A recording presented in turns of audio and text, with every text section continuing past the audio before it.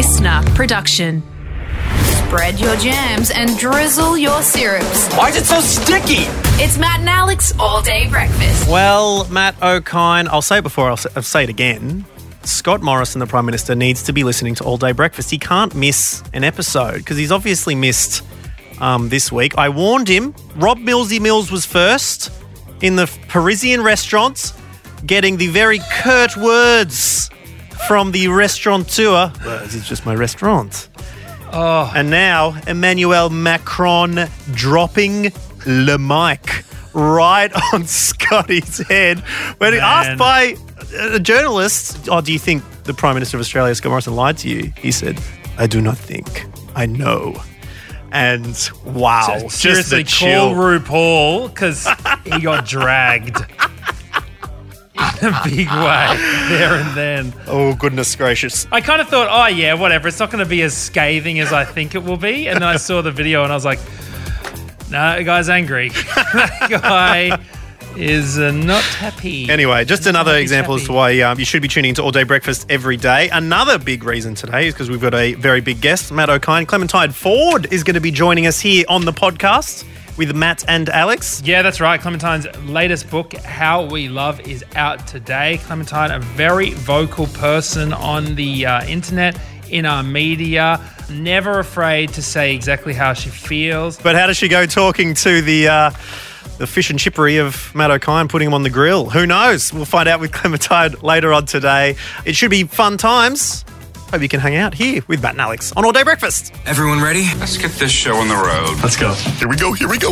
Matt and Alex All Day Breakfast.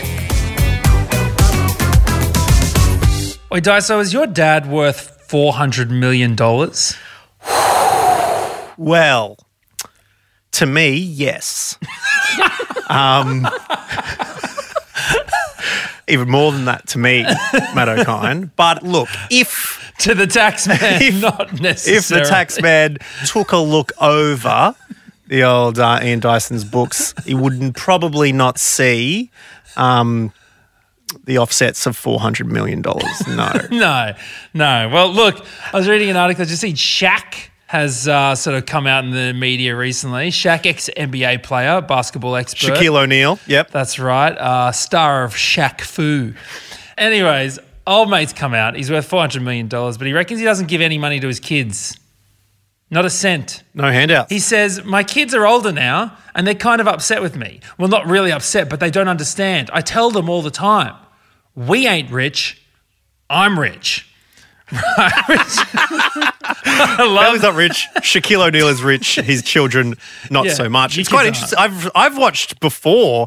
I'm sure the algorithm threw it up with all the basketball highlights that seem to make its way through my my viewing time.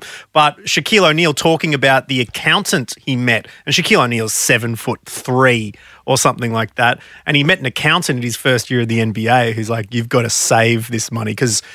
You're rich, you're getting paid, but you're not wealthy. And your aim is to become wealthy. How do you become wealthy? Well, let me show you, Sarah. They made this really great friendship, this older Jewish accountant, and then, 7'3" Shaquille O'Neal was just on the warpath. And there it is, $400 million worth later, hey? And now he reckons he's got standards, right, and that his kids must uphold if they want to have even a slice of that $400 million, okay? So here are the rules. He says, you got to have a bachelor's or master's degree, all right? This is what he says to his kids. You got to have a bachelor's or master's degree. Then if you want me to invest in one of your companies, you're going to have to present it. Boom, boom, boom. Bring it to me. I'll let you know. I'm not giving you nothing, right? That's pretty boss, right? Yeah. I mean, that's massive. And it did raise the idea of inheritance. What do you do with inheritance? It's such a tricky thing. It's all sorts of family squabbles happen over it. Relationships are forged and lost through this thing. I remember a friend of mine was telling me a story about how they went to their grandparents' funeral. We're talking about the funeral and the immediate wake afterwards.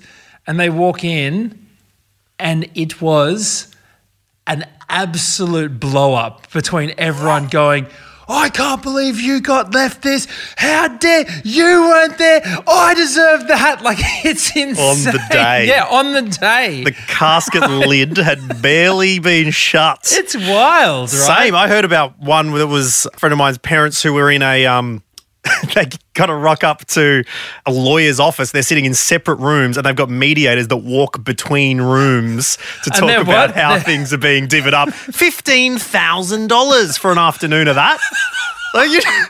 But people are trying to get money, but by doing it, they're spending money. Well, it's a lot of walking between rooms, isn't it? Yeah, exactly right. Got to hire 2 rooms because they're not sitting in the same one. Anyway, we asked you what inheritance stories you've had. What have you gone through in the name of inheritance, given Shaq is a big no-no for his kids' inheritance? And Lindsay sent us a message saying, my nan tried to give me her pet Cocky as an inheritance. I was fearful of how to look after Dudley, the cockatoo.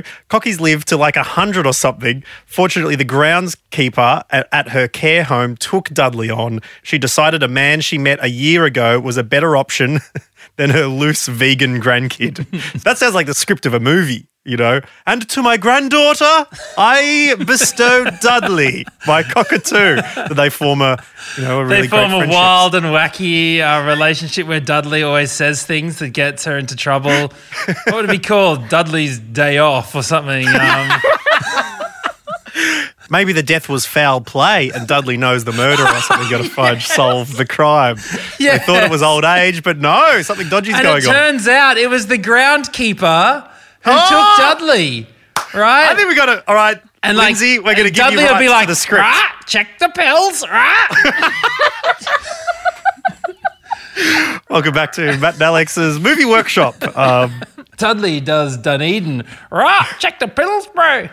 Okay, sorry. That was... Okay, we got a new one.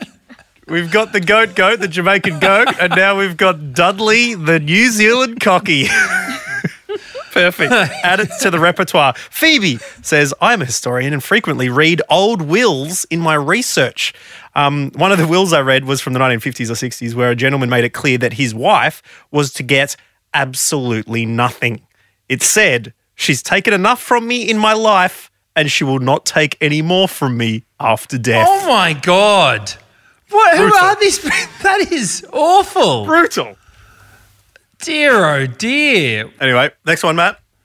Cara says, hey, boys, my grandma gave me her organ piano as my inheritance, in brackets, while she was still alive. When she moved into aged care, she didn't want to have to share it with the others living with her. So rather, I took it from them. However, after a few years, my dad mentions to me that grandma had requested that I gave her back the organ. In the end, the aged care facility kept the organ as it was stored in a communal area. And needless to say, when she did pass, there was nothing coming my way. It's not very often you get something in someone's will and then have to give it back to them. Yeah. But to be fair, really like, tough. where are you going to put an organ? Honestly, if I got an organ right now, I'd be like, oh, okay. I got an accordion from my auntie's father passed away. I got his old accordion. Although, to be fair, we used that at Triple J a few times, actually. Do you know what I was thinking? I was thinking of one of those organs that are at, like, the church. You know, the like massive one. Yeah. With the big Here's pipes this and stuff. 5 meter long pipe. Yep, we got the other 13 at the back here. We'll bring them on in. Yeah, no, now that I've Googled them, a normal organ piano looks kind of fun. Let's go with Liz, who's been waiting patiently to have a chat to us. G'day, Liz. Hi. Sorry, we invented an entire movie in the time it took to say hello to you on the phone, so apologies for that. Very productive. Liz, what sort of inheritance stories have you been involved in?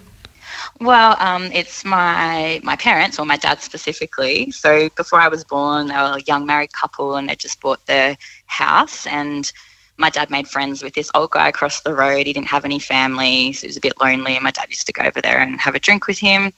And then one day John told my dad, I'm going to leave everything to you. And my dad was like, well, no, you've got cousins and stuff, you can't do that. And he's like, oh, no, I don't speak to my cousins. Like, you come and see me. I want to leave it all to you. And Dad's like, no, you can't do that. Like, you've got to do it to your family, whatever. Then it wasn't long, I don't think, and he did pass away. And it turns out he left the house to his cousins, but he left my dad the whole contents of his house. So, Whoa, interesting. So, like, is there a lot of old couches and Yeah, well, so, you know. Werther's Originals? I mean, what are old people? So they were like 21 when they got married. So, you know, they're young, they got a mortgage. Yeah. So when we were growing up, like a lot of the furniture was John's. It was like a recliner, my mum, dad's bed, the TV, VCR, microwave. Tell you what, old people know how to recline. That's a bonanza. Yeah. They have got some serious couches going on. I used to get in trouble for jumping on the my grandfather's massage chair. Like you get that recline and then you hit the pulse. And I tell you what, that was living. Wow, that's pretty interesting. Oh, well, I mean, it's very sweet. Was it nice to have that sort of stuff? I guess his memories around. Yeah, I guess so. I mean, it was all sort of didn't really before care. my time, but, you know, it was just what we grew up with. Well, yeah, that's beautiful. Yeah. Well, thank you very much for that, Liz. We No appreciate worries. that. Thanks, And guys. shout out to old John if you're listening somewhere Yeah. out there. It's a nice touching story that shows, it's the people you surround yourself with that can make the biggest impact a lot of the time. So be nice to everyone. Thank you very much, Liz. Thank you to everyone who sent us a message. Feel free to get in touch with any more inheritance stories. Matt.and.alex. Oops. Well, gyms are back. Matt O'Kine in Victoria. Last ones to catch up, and not a moment too soon, my friend. Why? You getting beach board red? Well, a couple of reasons. Well, firstly, my sister works at a gym. Great to be back actually doing something. Hey, that's exciting. Do you get a little bit of the little family discount? No, I get the family spam because she put my phone number in the in the mailing list. Right. But no discount as of yet. I have to do it. It's a little bit far away for mine because I got a gym in the building which is being closed. Ooh, look at you. Number two, started trying to do the rehab on this elbow, right? Then lockdown again this week. Another pop incident in bed, getting in the nice position. All right. So that's no good. Okay. Well, comfortable. Getting into positions, in bed, popping elbows, mate. I mean, hey, however you do it. Either way, I want it to stay in. So need that. But it's actually a worse reason than my sister being unemployed or me having a elbow out of joint. Why? Well, okay, what do you need to go to the gym for, Alex Dyson? You're always pretty fit and healthy anyway. Well, yeah, I'd like to think so. But I was walking home the other day in my jeans, the leg prisons, as Woods calls them. And my hips are quite small, but my thighs are quite big. So I got a bit of trouble purchasing jeans. The former program director of Triple J, Lockie McCara, once called me dad thighs after getting a peep of the Pistons down there. But You do have quite muscular legs. I mean, they really are defined and chunky. muscular, pale, hairy. That's what we're going for up on the upper echelons of the thigh there on Daiso's bod. But with the hips quite small, it means most of my jeans hold up on the thighs. Yeah, I right? know what you're saying. And so I'm constantly like sort of lifting Pulling them them up up. as I'm going around. Yeah. So I was in the other day doing the first thing out of the house for a while and had to find a belt. And I don't often use the belt. So I picked out this sort of old one, I think. Do you wear undies? Yes, I wear underpants. Okay. Oh, I'm just wondering because I'm not wearing them right now. It's rare for me. Going commando, as they say. I'm having the same trouble as you in terms of like the waist is not snug enough. So And you've I gone didn't plan. no undies, no belt. Yeah, and I didn't plan it for it to be like this, I can assure you. I just put my jeans on like quickly. You've got a hard denim seam with clenched metallic teeth right up next to him. Yeah, and it's a risk. I'll tell you that much. It is. You could make a thriller out of every single bathroom stop just because I'm making sure that everything's out of the way. Your penis is Sigourney Weaver and the zip is Alien whispering it in the ear. Just right up mini close. zip comes out of the bigger zip. Where was I? Well, I'm distracted by Matt's junk. Well, you went and got his belt. Got a belt, walking home, all fine, minding my own business, thinking about everything else. Something happens. It's a pop. My belt breaks. Oh, no. But I don't really know what's going on. So I'm sort of like walking around, looking around. Then I feel this big hanging belt next to my legs coming out. So I quickly hold it up, and I've just got to hold this belt all the way walk home. And I'm just thinking, oh no, this is a pants splitting-esque moment. The thing that is killing me about my belt is seeing I'm on the last notch. I didn't start on the last notch. Yeah, no, you're getting towards the last notch. Yep. Yeah, I'm like, it's worn down. You know, the crease where the holes are. Yeah. Where it's been in place, it almost sounds like a Squid Game tournament, and you're getting really close to the edge. And very soon, you're going to be falling off. I'm going to be making my own holes in the belt. So look. Well, it was very close. If I was walking on a red carpet, it would have absolutely been a wardrobe malfunction. It would have been described that way. Oh, you would have been on the cover of NW. Absolutely, not a shadow of a doubt. Wardrobe malfunction. Whoopsie! Dyson's belt buckle bursts on the all-day Brekkie Podcast Awards red carpets. So anyway, let me feel better about myself walking through the middle of Melbourne. Dyson, what would Daily Mail describe? Dyson's buxom booty blemished through his blue pantaloons as he strolled through his Melbourne suburb holding a water bottle and sunglasses. Yeah. Exactly right. So look, hit us with your own wardrobe malfunctions. We'd love to do that. And look, we're happy if you let us know what happened to your clothes, where it malfunctioned. We'll be happy to write a Daily Mail headline that would have described the moment had it been captured by the paparazzi. It's a little give and take, this talk back. You give us your wardrobe malfunction, we'll give you the headline. How about that? That sounds good. Matt and Alex all day breakfast. Order up!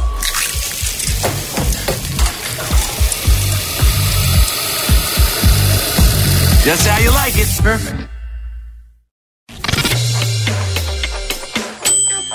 All day breakfast. Matt, what is it with attorney generals and making serious errors of judgment? Dead set, I barely know what an attorney general is. Yeah. You know what an attorney is? A lawyer, right? Yeah. You know what a general is? Some sort of military person, yes? Yeah. That's what I do to figure out what an attorney general is, which is a general is the boss of the attorneys. The highest law officer of the land is the attorney general when it comes to the Commonwealth. But they're in, state governments as well. There's attorney generals. You know, when you say that, it does seem a little fishy that our attorney general got offered an anonymous $1 million donation. Well, that's the thing. After fighting the ABC for defamation before dropping it, Christian Porter accepted $1 million to help fund it from he doesn't know or is not saying. And the Prime Minister's like, yeah, that is dodge. You should step down. So Christian Porter stepped down as Attorney General. Yeah. Another Attorney General stepped down this week. Tim Smith, the shadow Attorney General, so in opposition in Victoria, has stepped down. He's a Victorian shadow Attorney General though, right? He's yes. of the state of Victoria, not the state federal of Victoria. one. No. Okay. Stepped down, releasing a statement saying, last night I made a serious error of judgment. After dinner with friends, I believed I was under the legal limit to drive home. This was not the case. I was breath tested and returned a positive reading. I have been fined under the Road Safety Act and my licence has been suspended for 12 months. I apologise to my constituents and blah, blah, blah. Today I tendered my resignation as the shadow cabinet to the legal opposition, which he accepted. What he didn't mention in that is that he blew .131 more than 2 times the legal limit after dinner with friends. Oh, well more than. I mean, when you're going up to your 1.3s and 1.4s, I mean, that's almost a high distinction. Look, I don't know much about much, but and I'm not suggesting that he felt any certain way, but I reckon I would know. I reckon I would feel drunk at .131. .131, and I'm match fit. Do you know what I mean? Like, exactly right. I'm in the prime of my life, and I think that I would probably have a bit of an idea that I might be too drunk at .131. Well, we don't know. We don't know. We have no idea how much he had. No. We don't know how much. He could have had one drink and it affected him so much. We don't know. We don't know. So I'm not trying to suggest. That's getting to speculation. But anything, yeah. We do want to get into something that is always apparent when these sort of falls from grace occur, and that is the preaching and pontificating prior to it on Twitter, where there always inevitably in these situations is a tweet that comes back to haunt the person who has since made Do you know what? as quoted by Tim Smith, an error of judgment. Not just the tweets, but what really annoys me are these absolute flogs out there who live so hypocritically. Yeah. Like I know people who will go, like when someone like a footballer gets busted for, I don't know, drinking or drugs, and they'll be in the media going, oh, I can't believe that they did that. That's just terrible. How terrible. Mate, I know you do drugs. I've seen it at a party. You know what I mean? Like, I know that you do it. You do it. Yeah, it's the hypocritical nature of things. Absolute liars. Does do and that. There's so many of these people, especially in our sport, in our media, and in our politics. Many of Tim them. Smith had a crack at Dan Andrews in 2019 on Twitter. Dan Andrews tweeting, intoxication is a health issue, so we're treating it as one. We're repealing the offence of public drunkenness, which hits hardest for Victorians with nowhere private or safe to go, and bringing in a health-based model to get people the help they need. This will save lives. So Dan Andrews tweets that in 2019. Tim Smith, this guy who's now resigned, says, so, if someone fails a breath test and blows well above a BAC of 0.05, is the government now arguing that's a health issue? This announcement by Labor is starting to sound very weird. Little did he know, but 2 years later, he would be blowing a blood alcohol limit of well over 0.05 and crashing through a fence. It's not funny. People die. People die. Well, it's fortunate that no one was fence hurt was in this there. particular incident. Exactly. And the fence took the brunt.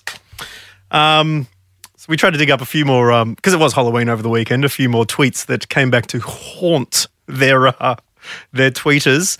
Donald Trump Jr. got involved in 2016, where there was that whole hoo-ha about deplorables. I think Hillary Clinton used the word deplorables for people who potentially on the right side of politics labelled these group of human beings deplorable. And a lot of people took umbrage with that, including Donald Trump Jr., who said, Dear Clintons, you know what's deplorable? Being impeached. Which at the time, very good slam towards Bill Clinton, who was impeached in office. Not as good when his father gets impeached twice later on. You got to really go back and try and scrub that one out a little bit later. Ellen had one from 2009 saying, I made one of my employees cry like a baby on today's show. Honestly, it felt good. Oof. That's didn't. Yeah, and then here it says, in 2020, it was exposed that the workplace culture of The Ellen Show was toxic. Yeah, she just said that. She exposed herself. Ago. What are you talking about? That was it. Here's a good one from Tom Randolph, who tweeted at the time. This came back to haunt Tom, perhaps more ghoulishly than most. He says, well, Bitcoin has stabilized at almost exactly $14 a coin. I'm tired of waiting for a jump, so I'm taking the loss and I'm getting my cash back. Tom getting out at $14 a coin for Tom, getting off that rocket ship on the tarmac. Yeah, you know what? The moon is overrated and the view is better from my basement. And that's the thing. He took the loss. He didn't even break even. He took a loss at that stage. Nowadays, instead of $14, at the time of me saying this right now, one Bitcoin is now equivalent to 81,500 Australian. There's a couple more that I each. picked up from the Poorly Aged Things Twitter account as well. Cincinnati Zoo tweeted, meet our handsome new silverback Harambe.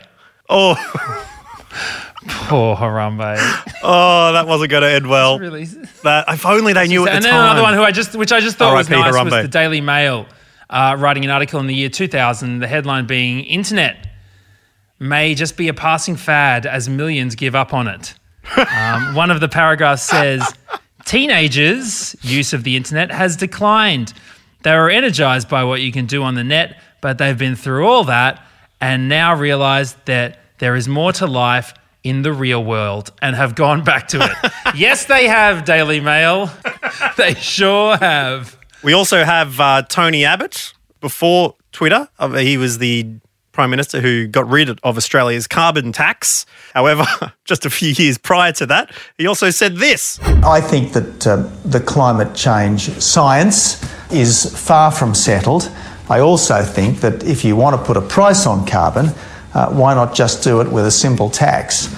Coming back to haunt him there. Tony, potentially now with the Glasgow Summit as well. And, of course, the original tweet that aged badly, Matt O'Kine, from 1903. The president of Michigan Savings Bank advised Henry Ford's lawyer, Horace Rackham, not to invest in the Ford Motor Company, insisting the automobile is but a novelty, a fad. The horse is here to stay.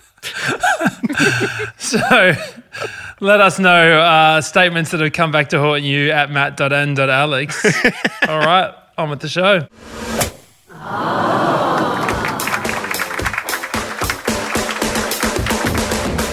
Well, Alex Dyson, our next guest is an author, activist, political commentator, very prominent figure online and in our media, and always tells it how it is, regardless of some of the backlash and consequences.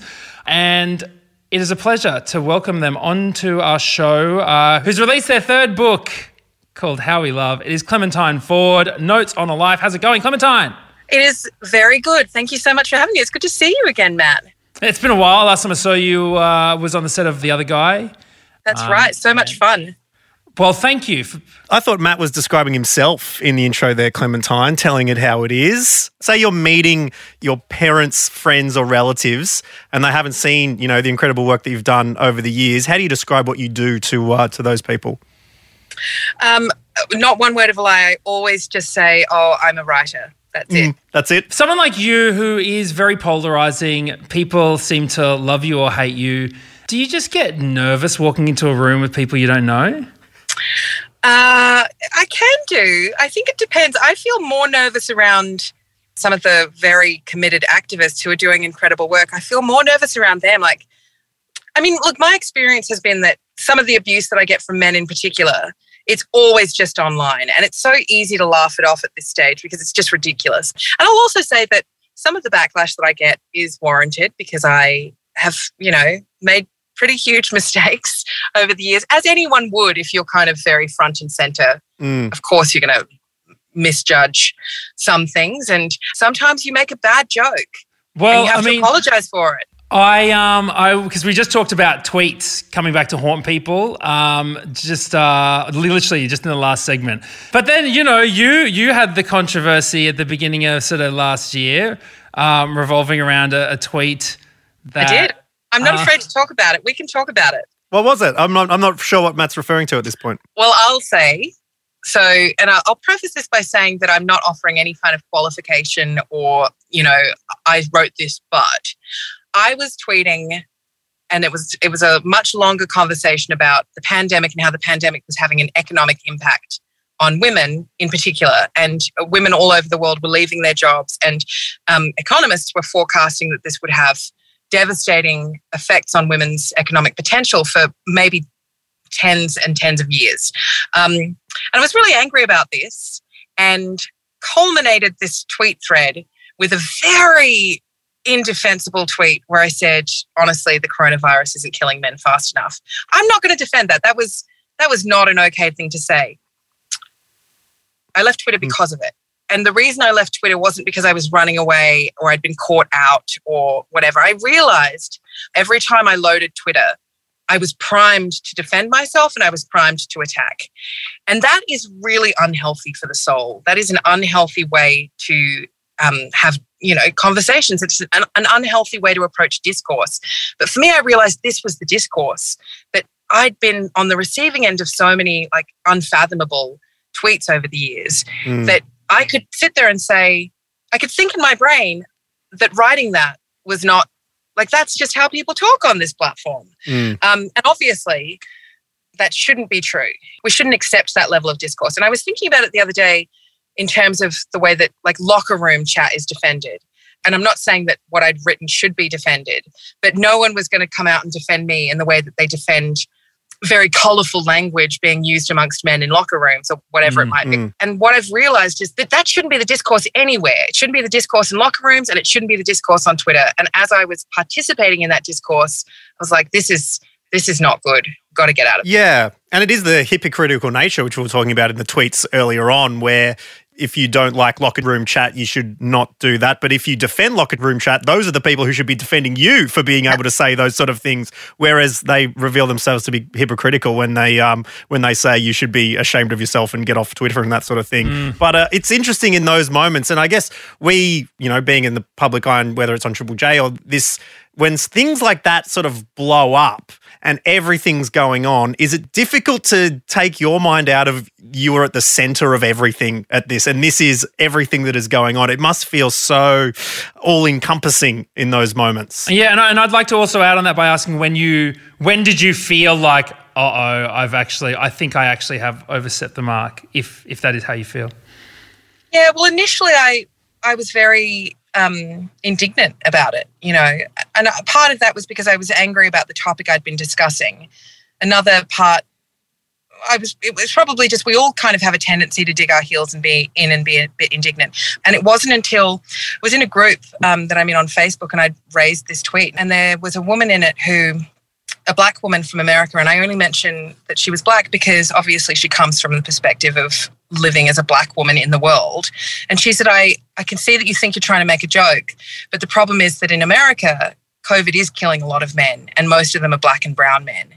That was the moment where not only did I step back and go, what I've said is completely unacceptable, but I also felt a lot of shame about it, because I don't ever want to be the kind of person that jokes about devastating things that are actually happening to people.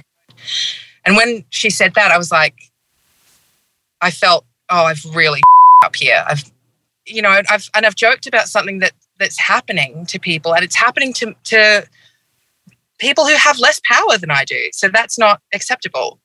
So that kind of made me, I didn't, when I apologized, it did come from a really genuine place. And I haven't, I didn't really mind so much the storm around it, because I didn't feel like it was unfair at heart. I thought that it was correct to call me out for it. Well, I mean, the brilliant thing is that, through these ups and downs, you are able to turn your life into stories and books, like you've done with this third book now. It's called How We Love. And I'm really interested by this book because it's, I don't know, I guess it's a very personal look at a bit of a memoir of your life, really. Well, yeah, I mean, it doesn't have any, as I say in the introduction, it has no research. It's just me excavating my life. And there's no overt politics in it or any kind of real social observation. But I think what it is it's an invitation to anyone who may be interested to see parts of me that the public perception of me has never kind of really cared about, I guess, or never thought existed. Because I might be provocative in some ways, but obviously, like, I'm a human being and I have complex layers too. And I think that it was important for me to show that. But also, I guess I wanted to be understood, I felt misunderstood in some way. And as I get older... In what way, Clementine? In what way were people misunderstanding you? Well, I feel like, I think it's a reduction for people to just think of me as some angry feminist on the internet or some provocateur or, someone who just does things for attention, all of these things that I've been accused of over the years. And this is who I am beyond what you might think you know. Before you go, tell us your favourite moment from that book, your favourite story that you feel probably best, that might surprise people who even thought they knew you. The one that makes me cry the most, which is always the one that, is always my favourite, is crying the most in something, is the last chapter about becoming a mother.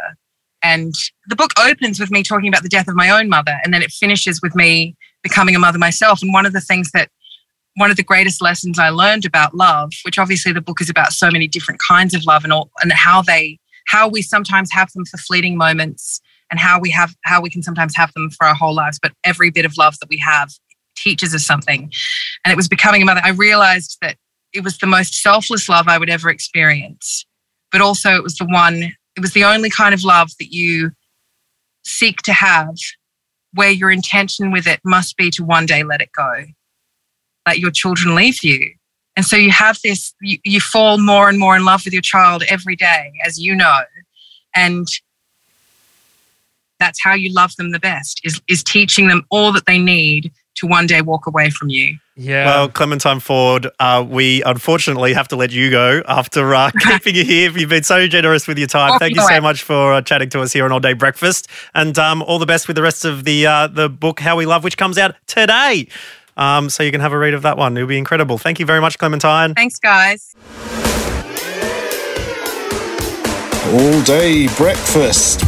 And there it is, another big episode of All Day Breakfast. Thank you very much for hanging out with us today on this little podcast. As always, just let us know if there's anything you've heard in the show that hits you right in the feels. We'll catch you soon. Bye-bye. That's it. The All Day Breakfast kitchen is closed. Got something to add to the show? Slide into our DMs at matt.and.alex. Listener.